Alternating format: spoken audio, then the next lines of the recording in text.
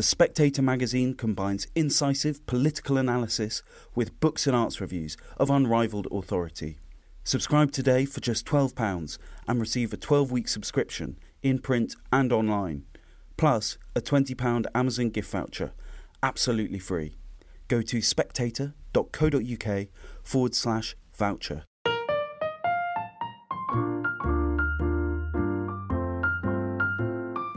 Hello and welcome to the Spectator's Book Club podcast. I'm Sam Leith, the literary editor of The Spectator, and this week we are celebrating the 80th birthday of Bob Dylan. I'm very privileged to be joined by Andrew Motion, the former Poet Laureate and long-standing Dylan fan, and by the man often described as the king of the Dylanologists, Clinton Heylin, whose new book is the first in a two-part projected biography of his Bobness, which is called The Double Life of Bob Dylan, A Restless Hungry Feeling. Welcome both. At the risk of starting with a question that's a bit too general, what's so great about Bob Dylan? You go first, Andrew. Really? Thank you very much. Well, there is no single answer to that, Sam. I mean by that not only that he's a very multifaceted kind of genius, but also that everybody... I shouldn't speak for Clinton in this, but it seems to me that almost everybody who has this sort of affection for Dylan feels it in a peculiarly intimate way, so they can only answer it for themselves rather than, as you say, in the more general terms. For me, it comes really under those two headings, I suppose. One is thinking about what he's managed to do as an artist, which is to crystallise and at the same time resurrect an entire tradition of American and actually international, but originally American folk music in order to connect it with other kinds of music and make it universal, and to combine that resurrection and the extraordinary elaboration of those traditions through his own strictly musical genius with writing words to go with it that are really, in my opinion, unparalleled in their interest, complexity, entertainment value, you name it. So there's all that to say about him as an artist. And then individually, I mean, for me personally, and I think I probably do speak for everybody else who's taken him to heart as I say this, he's someone who has really, through all my adult life now, been so closely connected with everything else I've done in my life that I simply can't separate it, or him from it, or it from him. In other words, throughout my existence, he's had the words, he's had the melody that in some sense or other accompanies what I've been up to since I reckon I was about 13 years old, and I'm now 68. So that really is almost all my sort of fully conscious life. There's much more to say about that, but I'll pause there and let Clinton... I should just briefly say, when did you first hear him, out of interest? Do you remember? Yes, I've been forcing myself to remember, expecting you might ask this question. When his first album came out in 1962, I was 10, and I don't think I was listening to anything except my father's collection of vinyl recordings of the Ink Spots at that stage. I mean, it wasn't a musical house that I was growing up in. The first album that I bought, and this makes me feel rather of a late arrival, was Highway 61 Revisited, which came out when I was 13. So I wasn't too slow off the marks, but I slightly chide myself thinking I could have been there a year or two earlier. Though I forgive myself really by reminding myself that Dylan did release 7 albums in 7 years, so he was being very, very busy right there at the beginning of his life, and I would have had to be extremely precocious to be there at the very beginning. And Clinton, what for you is the draw? Because you spent, this is your 13th book, I think, on the subject of Dylan. No, it's only Howard Soons that thinks it's 13. I believe on the inside jacket it quite clearly says 9. Yeah. I mean, obviously, I've spent an enormous amount of time and my so-called writing career writing about this man because I find him endlessly fascinating. And as Andrew alluded to there, one of the key fascinations is this sinking in with the popular culture of his day. I just can't imagine popular culture in the period that we've lived through without Bob Dylan having a key soundtrack role to play. So, that's...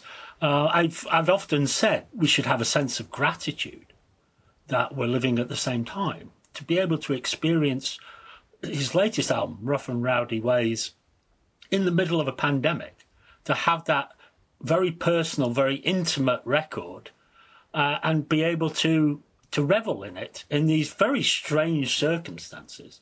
Completely unconsciously, he tapped into something that hadn't even happened, just as in 2001, Love and Theft, which many people saw as something of a comeback album, was released on 9/11. And I was in America on 9/11. And in fact, I was actually booked on one of the planes they shot down 2 days later. The experience of listening to that album, listening to songs like High Water, whilst the world really is on fire, there's some kind of preternatural sinking in with the world as it turns that Dylan has always been able to do. And even in his most personal songs, something like Idiot Wind, a lot of people have made the allusion to Watergate. Someone's got it in for me, they're planting stories in the press.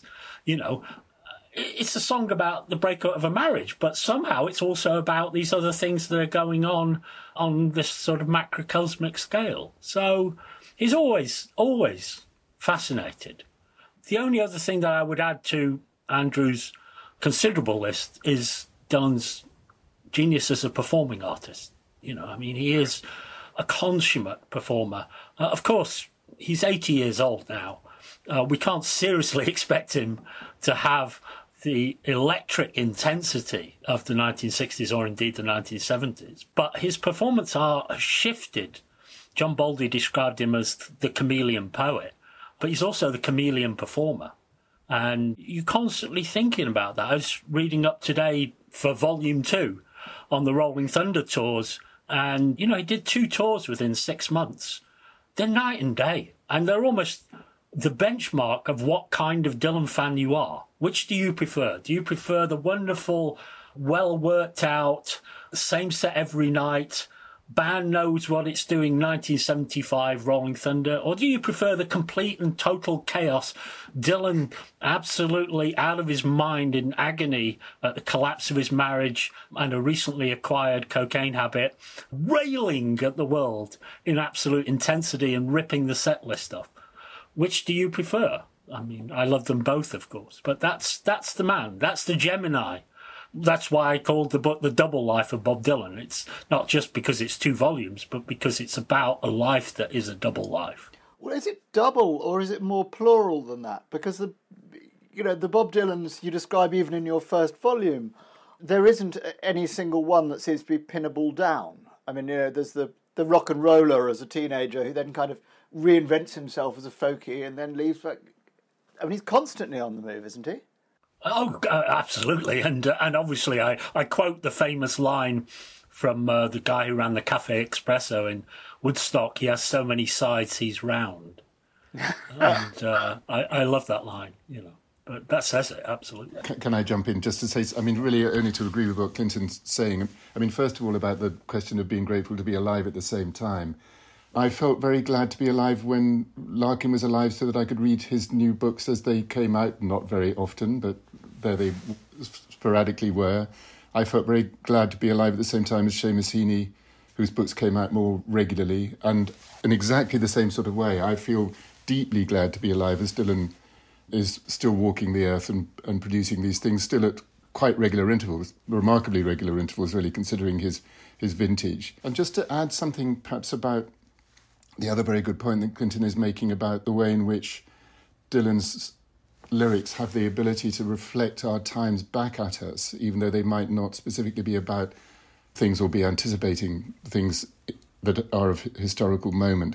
That seems to me to have something to do with the way in which his language operates actually, physically, in the present and in those sort of fundamental ways, but also metaphorically, so that, like poets' languages do at their best operate metaphorically, so that we can simultaneously say that he does anticipate things in history, but we can also say that the language is flexible enough to accommodate our readings of history into him, I think, as in the case of the 9/11 reference and so on and so forth. And actually, just very quickly about the live performances too, yes, I completely agree. The last time I saw him, which was here in Baltimore, where he very graciously managed to sing one of the songs in which actually mentions Baltimore. Actually, Baltimore does crop up in quite a lot of the songs, doesn't it, Clinton? I think it's probably easier to rhyme with in some places, so there might be that aspect to it.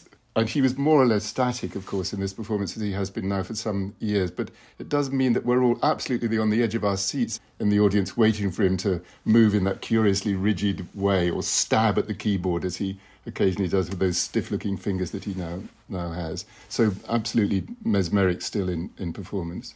Andrew, you used the word poet, and it's maybe an old chestnut, but even if we can agree that what Dylan is doing is extraordinary, is it literature or is it something different? Well, when I think about this question, which of course does come round like the proverbial, the first thing that comes into my mind is a remark that Robert Lowell made somewhere or other. Clinton will be able to remember this, and I can't place it exactly. But Lowell said of him, he leans on the crutch of his guitar.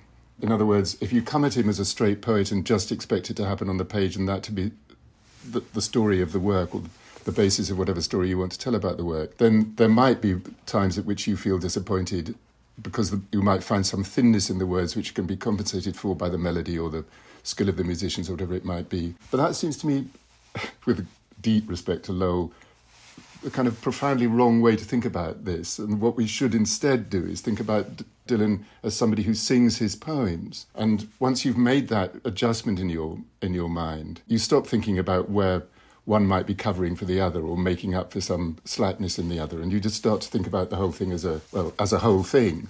And on those terms, I don't have any problems with it at all. So lines that on the page you might think, actually, he's inverted the normal grammatical sequence in order to hit the rhyme in this line, or there's a bit of kind of flabbiness in this line, etc., etc.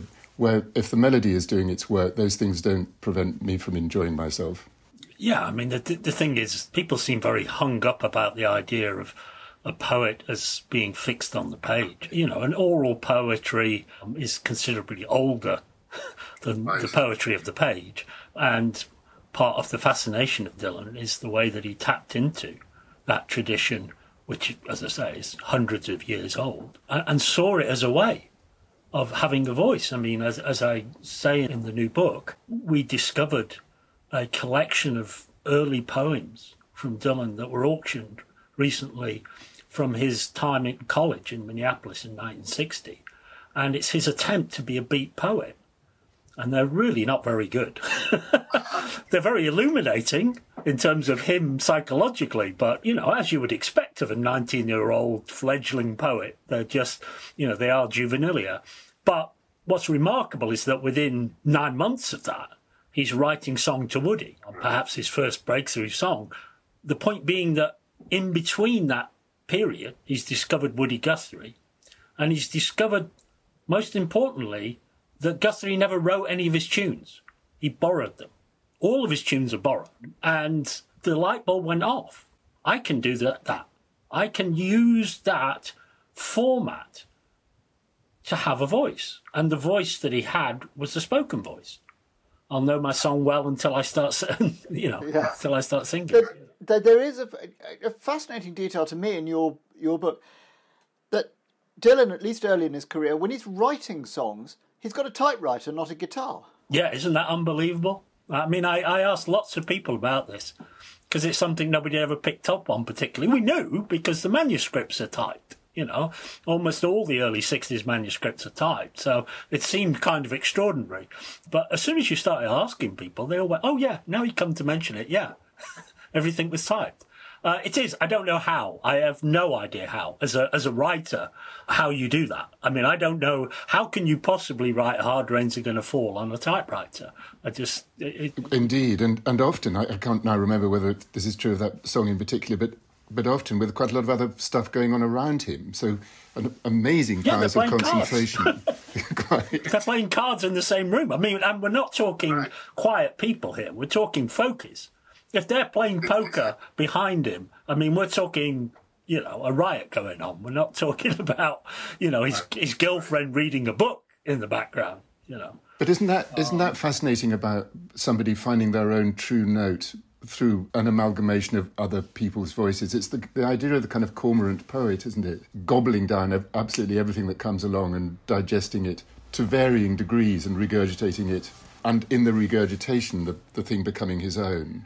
Well, that's it. But the thing is that it's becoming his own. Yeah, I mean, it's that point at which he finds his own voice, and we can all argue about when is the point that he does. You know, it is definitely that point. I mean, I make a little dig at Bob in the book where I say that he dismisses "Let Me Die in My Footsteps," one of the songs he wrote in 1962, saying that was not an important song, and I actually believe that he's having a go at me.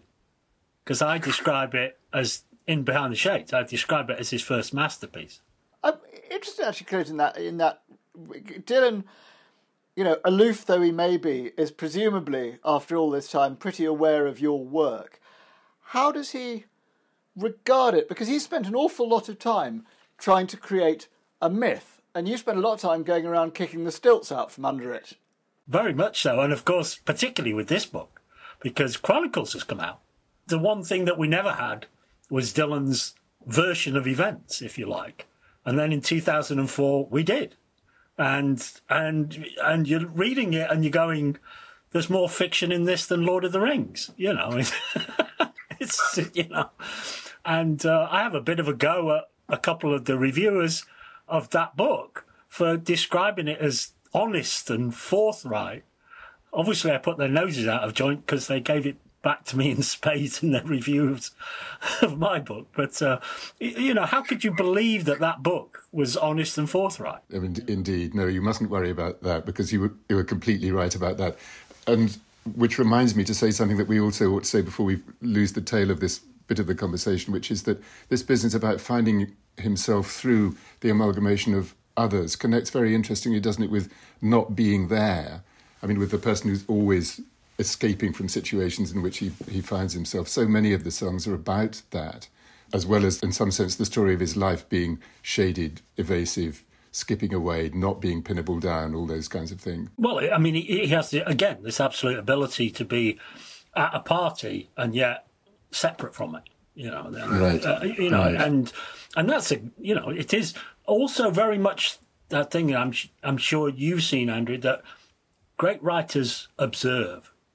And in order to be an observer, you have to be somehow invisible. I very much feel that, in general, about good writers, that there is something spectral about them. I mean, they're both passionately and often very sensuously involved with the life that's going on around them, but in some sense absent from it at the same time. And that is evidently deeply true of him. Is this business of his escaping from his life, or escaping from his personae into other ones, I mean, do you see it as the enabling condition of his art, or as part of the art itself, as part of the sort of performance of the myth of Bob Dylan? Well, both, I think. And it's very... I mean, it would be difficult to make a separation, in fact, wouldn't it? Because if we're saying that this is something which is true of the artistic temperament at its best very often anyway, this elusiveness, what we find in the case of Dylan is somebody for whom that's manifestly true in the story of his life. But it's also not just, in some sense, an aspect of the formation of the work in relation to the business of accumulating material from others, as we've been saying, but it's also one of its main subjects. I mean, it's actually what he writes about a great deal of the time.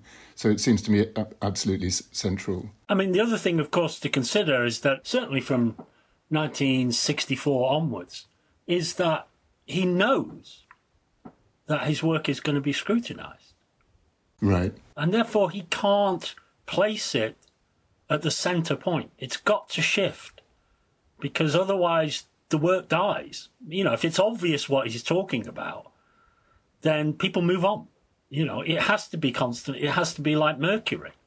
So, you know, as the work progresses, the sense of self-awareness grows, if you like.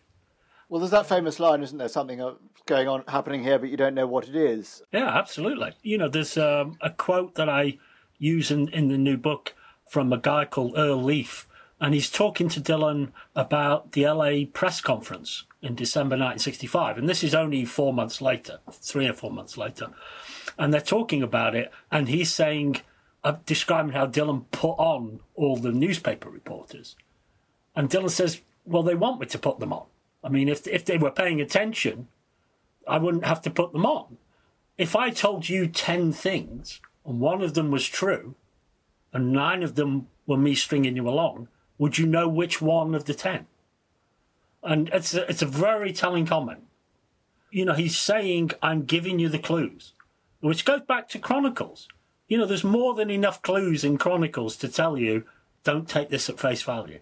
You don't have to be me to go, no, sorry, that didn't happen. I mean, I remember reading it for the first time. The Sunday Times had asked me to review it, and I was reading it on a plane. The book wasn't out. There was no preconception. I hadn't read reviews or anything.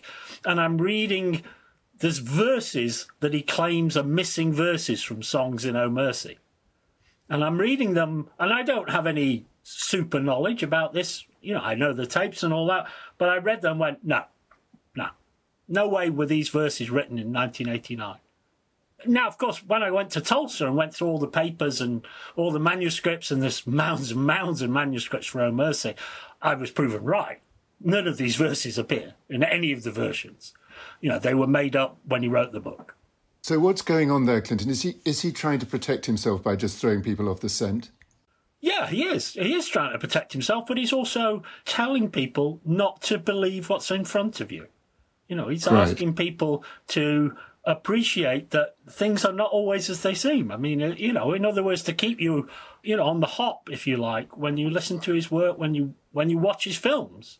And I'm glad you have a similar view of Masked and Anonymous to myself. I do, very much so. But Clinton, to come back to this question of your quite methodical, factual approach, do you see, or do you think Dylan would see that as in some way detracting from or undermining what he's doing? I mean, is he hostile to it? No, I think he demands it. I actually think that if there weren't people like me, he would have to invent someone, because it's got to be a balance. It has to be. Obviously, I would like to think that's part of the reason that the Dylan office cooperate on a reasonable level with the work that I do. And obviously, I've facilitated certain releases that have come out, certainly over the last decade, that I've had input into to help make it better. They need that. They need expertise. Dylan's not going to go through his Shot of Love session reels and say, there's a great version of Dead Man in there somewhere. That seems absolutely right to me, Clinton. I must say, all this elusiveness anticipates, expects, requires somebody to do the work that you're doing. In the midst of all this, speaking about uncertain things, can I ask you a question about him and God? I mean, God is the ultimately uncertain thing. And what you think's happened to his, or what is still happening to his faith? Well, one of the interesting things about the Tulsa Archive is that it absolutely blasts out of the water the idea that Dylan became an apostate after 1981 or 1982, right, wherever the date is. The number of lost songs, lost verses, lost references to his faith are too numerous to count. There are entire songs. There is one called I'm Playing to the Same Crowd That Jesus Played To, a song that he wrote at some point in the 80s. We don't know when, unfortunately. And it's a wonderful song. But I mean, what an amazing idea that he's thinking about himself telling these parables to these people in the same way. Yes. There's absolutely no doubt about his enduring Christian faith. Obviously, it's not the Christian faith that he subscribed to in 1979 when he became part of what can only be described as a very Californian born-again Christian cult. But Dylan distanced himself from that pretty quickly. Do you think Christopher Rix's work in Dylan's Visions of Sin, which talks intensely, I mean, reads an enormous amount of theology into Dylan's lyrics. I mean, to my relatively untutored eye, he seems to me to come out with abstruse Bible verses. I think Dylan couldn't possibly have known that or meant to refer to that. Oh, you've got to be wary about that. Yeah. How do you two feel about that? If you know the work, I'm sure you do, Clinton. I mean, the thing is, never ever assume that Dylan doesn't know it. I remember reading a book, not a very good book, about Dylan and Dante, and that was published in America a few years ago, called Prophecy in the Christian Era. And the person made a reference to a line in Hard Rains Are Gonna Fall, and I can't quote it to you, and makes a comparison with part of Inferno.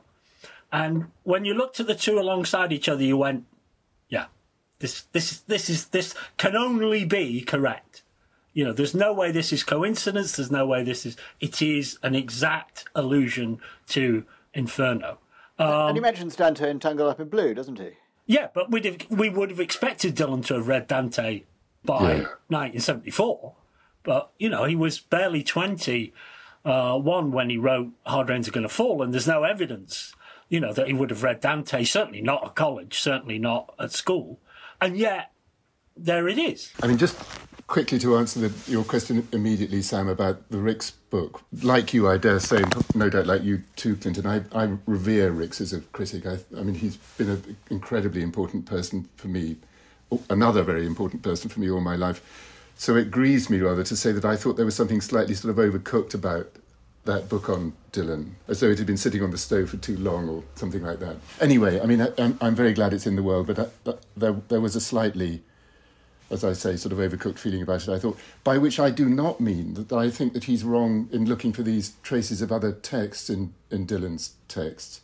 But it seems to me that what I certainly need to do when I think about this anyway, is to remind myself how like a magpie Dylan is, and that to be influenced, as we're saying he is, by Dante or Keats or whoever it might be, whose traces we can find in his poems, and which Christopher brilliantly follows in a lot of his readings of the songs, is not necessarily to think that Dylan got to that position of immersion by sitting for hours in the library, but rather to say that he has this extraordinary capacity for very quick hits, to take very rapid readings of people and absorb what he needs from them and then move on. And this seems to me to take us back to the idea of the cormorant poet that we were talking about earlier. Influence, after all, can happen, quite deep influence can be created by very glancing blows against an important other thing that a person is reading, can't it? Oh, absolutely. But also, of course, one of the things that becomes apparent as one explores the new official archive is Dylan's clear, conscious attempt to apply layers over the allusions, so that what appears in a song that you think, well, maybe is that about, and when you go backwards through the drafts, you see him making a very clear allusion and then seeking ways of actually applying curtains over it. So Andrew will be delighted that I've always wondered about the reference in Joker Man to Nightingale's tune, whether it was a reference to Keats. And I can now confirm 100% it is. Because in the original draft, it's a blatant allusion. How fascinating. That's wonderful. You know, so things like that you realise he's a very conscious artist. And I think that's something that people don't give him enough credit for. I think I've said elsewhere that he's a wonderful editor of his words. I mean, when you actually see the manuscripts, the amount of times that he gets it wrong, that he picks a line and replaces it with a worse line, almost unheard of. And yet in the studio, the reverse. He will pick a performance that is patently inferior.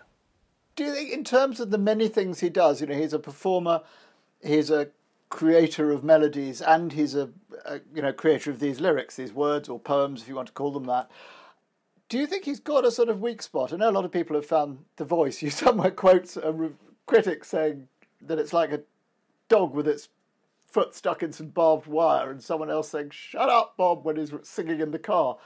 But others, you know, think the voice is part of the whole gestalt. What do you think? There's any weak thing, any one thing he does better than any of the rest? Well, he can't play electric guitar to save his life. I mean, he is absolutely, for somebody who's played guitar as long as he has, and who is actually a very adept acoustic guitar player, I mean, it is extraordinary how bad his electric guitar playing is. And occasionally I've had the misfortune of being at concerts where I've actually been in front of his monitor, where you can hear his guitar, which isn't in the mix, but is in the monitor.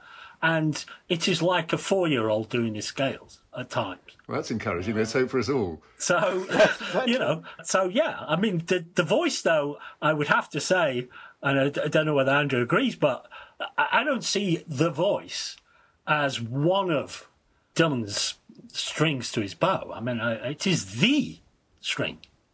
You know, without the voice, there is nothing. And those who find his voice unpalatable, you're never going to get beyond it because it's at the absolute heart of everything that he does.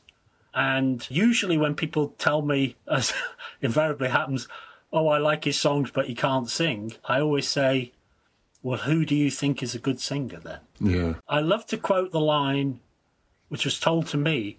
Somebody asked Tony Bennett if Dylan was a great singer. And Bennett replied, well, he might not be able to sing, but he sure can phrase. Oh, that's very good. Isn't that beautiful? Yeah, that's very good. I like that a lot, I must say. And actually it prompts me to say something that was rather in my mind as I was listening to you too, which is that, as I'm sure you'd be the first to say yourself, it slightly restricts things to think of the voice in the singular, because actually there are voices, aren't there? And one of the fascinations of listening to him sort of across the years is seeing the modulations of voice. One of my earliest Dylan memories, I mean, who cares except for me about this, but one of my earliest Dylan memories is buying John Wesley Harding, which I think must have come out in the school holidays, and rushing home with it and playing it to my mum, knowing that she would sort of say the wrong thing, which was, this man can't sing. And right off the bat, she said, this man can't sing, and me thinking, that's it, that's what I like. This is what makes him mine and not yours, you know? Excellent. So there was that sort of early feeling of making some sort of accommodation in my mind for this very unusual sound. But as soon as you start to hear it, it's the sound you want to hear, and it's inconceivable now, of course, to think of him singing those songs in any other way, though if you do want more melodically sung versions of them, then there are plenty out there, so nobody should be disappointed. Well, it's funny. I mean, my experience is somewhat different from yours, Andrew, because I was introduced to that album by my stepmother, who had the album, and I was only 13 or 14, and I had greatest hits, I had a couple of bootlegs, but I had all the early Dylan stuff. So I didn't have any post-accident material at this point, and I listened to this record going, what the hell is this? You know, and I love that record. It's one of my absolute favourite Dylan records. But it is that, you know, you're absolutely right about the different voices. And that whole idea, I was talking to somebody on an American podcast, and we were talking about the Byrds, Mr. Tambourine Man. And I said, it is one of the most perfect pop songs ever, and an absolute travesty. An absolute destruction of Dylan's intentions. It destroys the song from within in order to create this perfect pop song. But as an insult to Dylan's art, there is few greater examples. That's nicely put. Actually, Clinton, you mentioned your stepmother gave you John Wesley Harding. What was your entry point to Dylan? We've had Andrew's. I mean, you know, what set you off on this lifelong, I don't want to say obsession, but you know, this lifelong intense interest? As I make that little dig in the introduction to the book about, you know, Dylan fans are called obsessives, Shakespeare fans are called scholars, you know. And I'm afraid it's true. The answer is I was introduced to him by an article in a magazine that I used to subscribe to called Let It Rock. And the person writing the article, unbeknownst to me, because he wrote under an alias, was Michael Gray. And he was writing about bootlegs. And they sounded fantastic. I loved the whole kind of outlaw idea of bootleg albums. And he's writing at length about this album of Dylan at what we thought was the Royal Albert Hall, being booed and playing this amazing Apocalypse. And so I went out in search of this album. I mean, I was determined to find this album. And because I lived in Manchester and there were bootleg shops, in the early 70s, there were bootleg shops. And somebody told me where to go, and I turned up and I said, I want to buy this album. And they said, we've sold out. And so I was like, oh, have you got any other albums by this guy? And they said, yeah, he's in this rack. And they pointed past the German porno. It was a porn short store. And they had bootlegs at the back. And I started flicking through the racks, and they had an album called Talking Bear Mountain Picnic Massacre Blues. And I'd read the lyrics in Writings and Drawings. And I loved them. I loved the lyrics to that song. And I was like, great, I'll buy that. So I took it home, and it's a bootleg of freewheeling outtakes of Dylan doing old blues songs, Milk Cow Blues and Worried Blues, and I'd never heard the blues. I was 13, I'd never heard any kind of blues music, except maybe the Rolling Stones, if that counts. So the first thing I heard was acoustic, bluesy, proto-Dylan. The next thing I heard was the Albert Hall.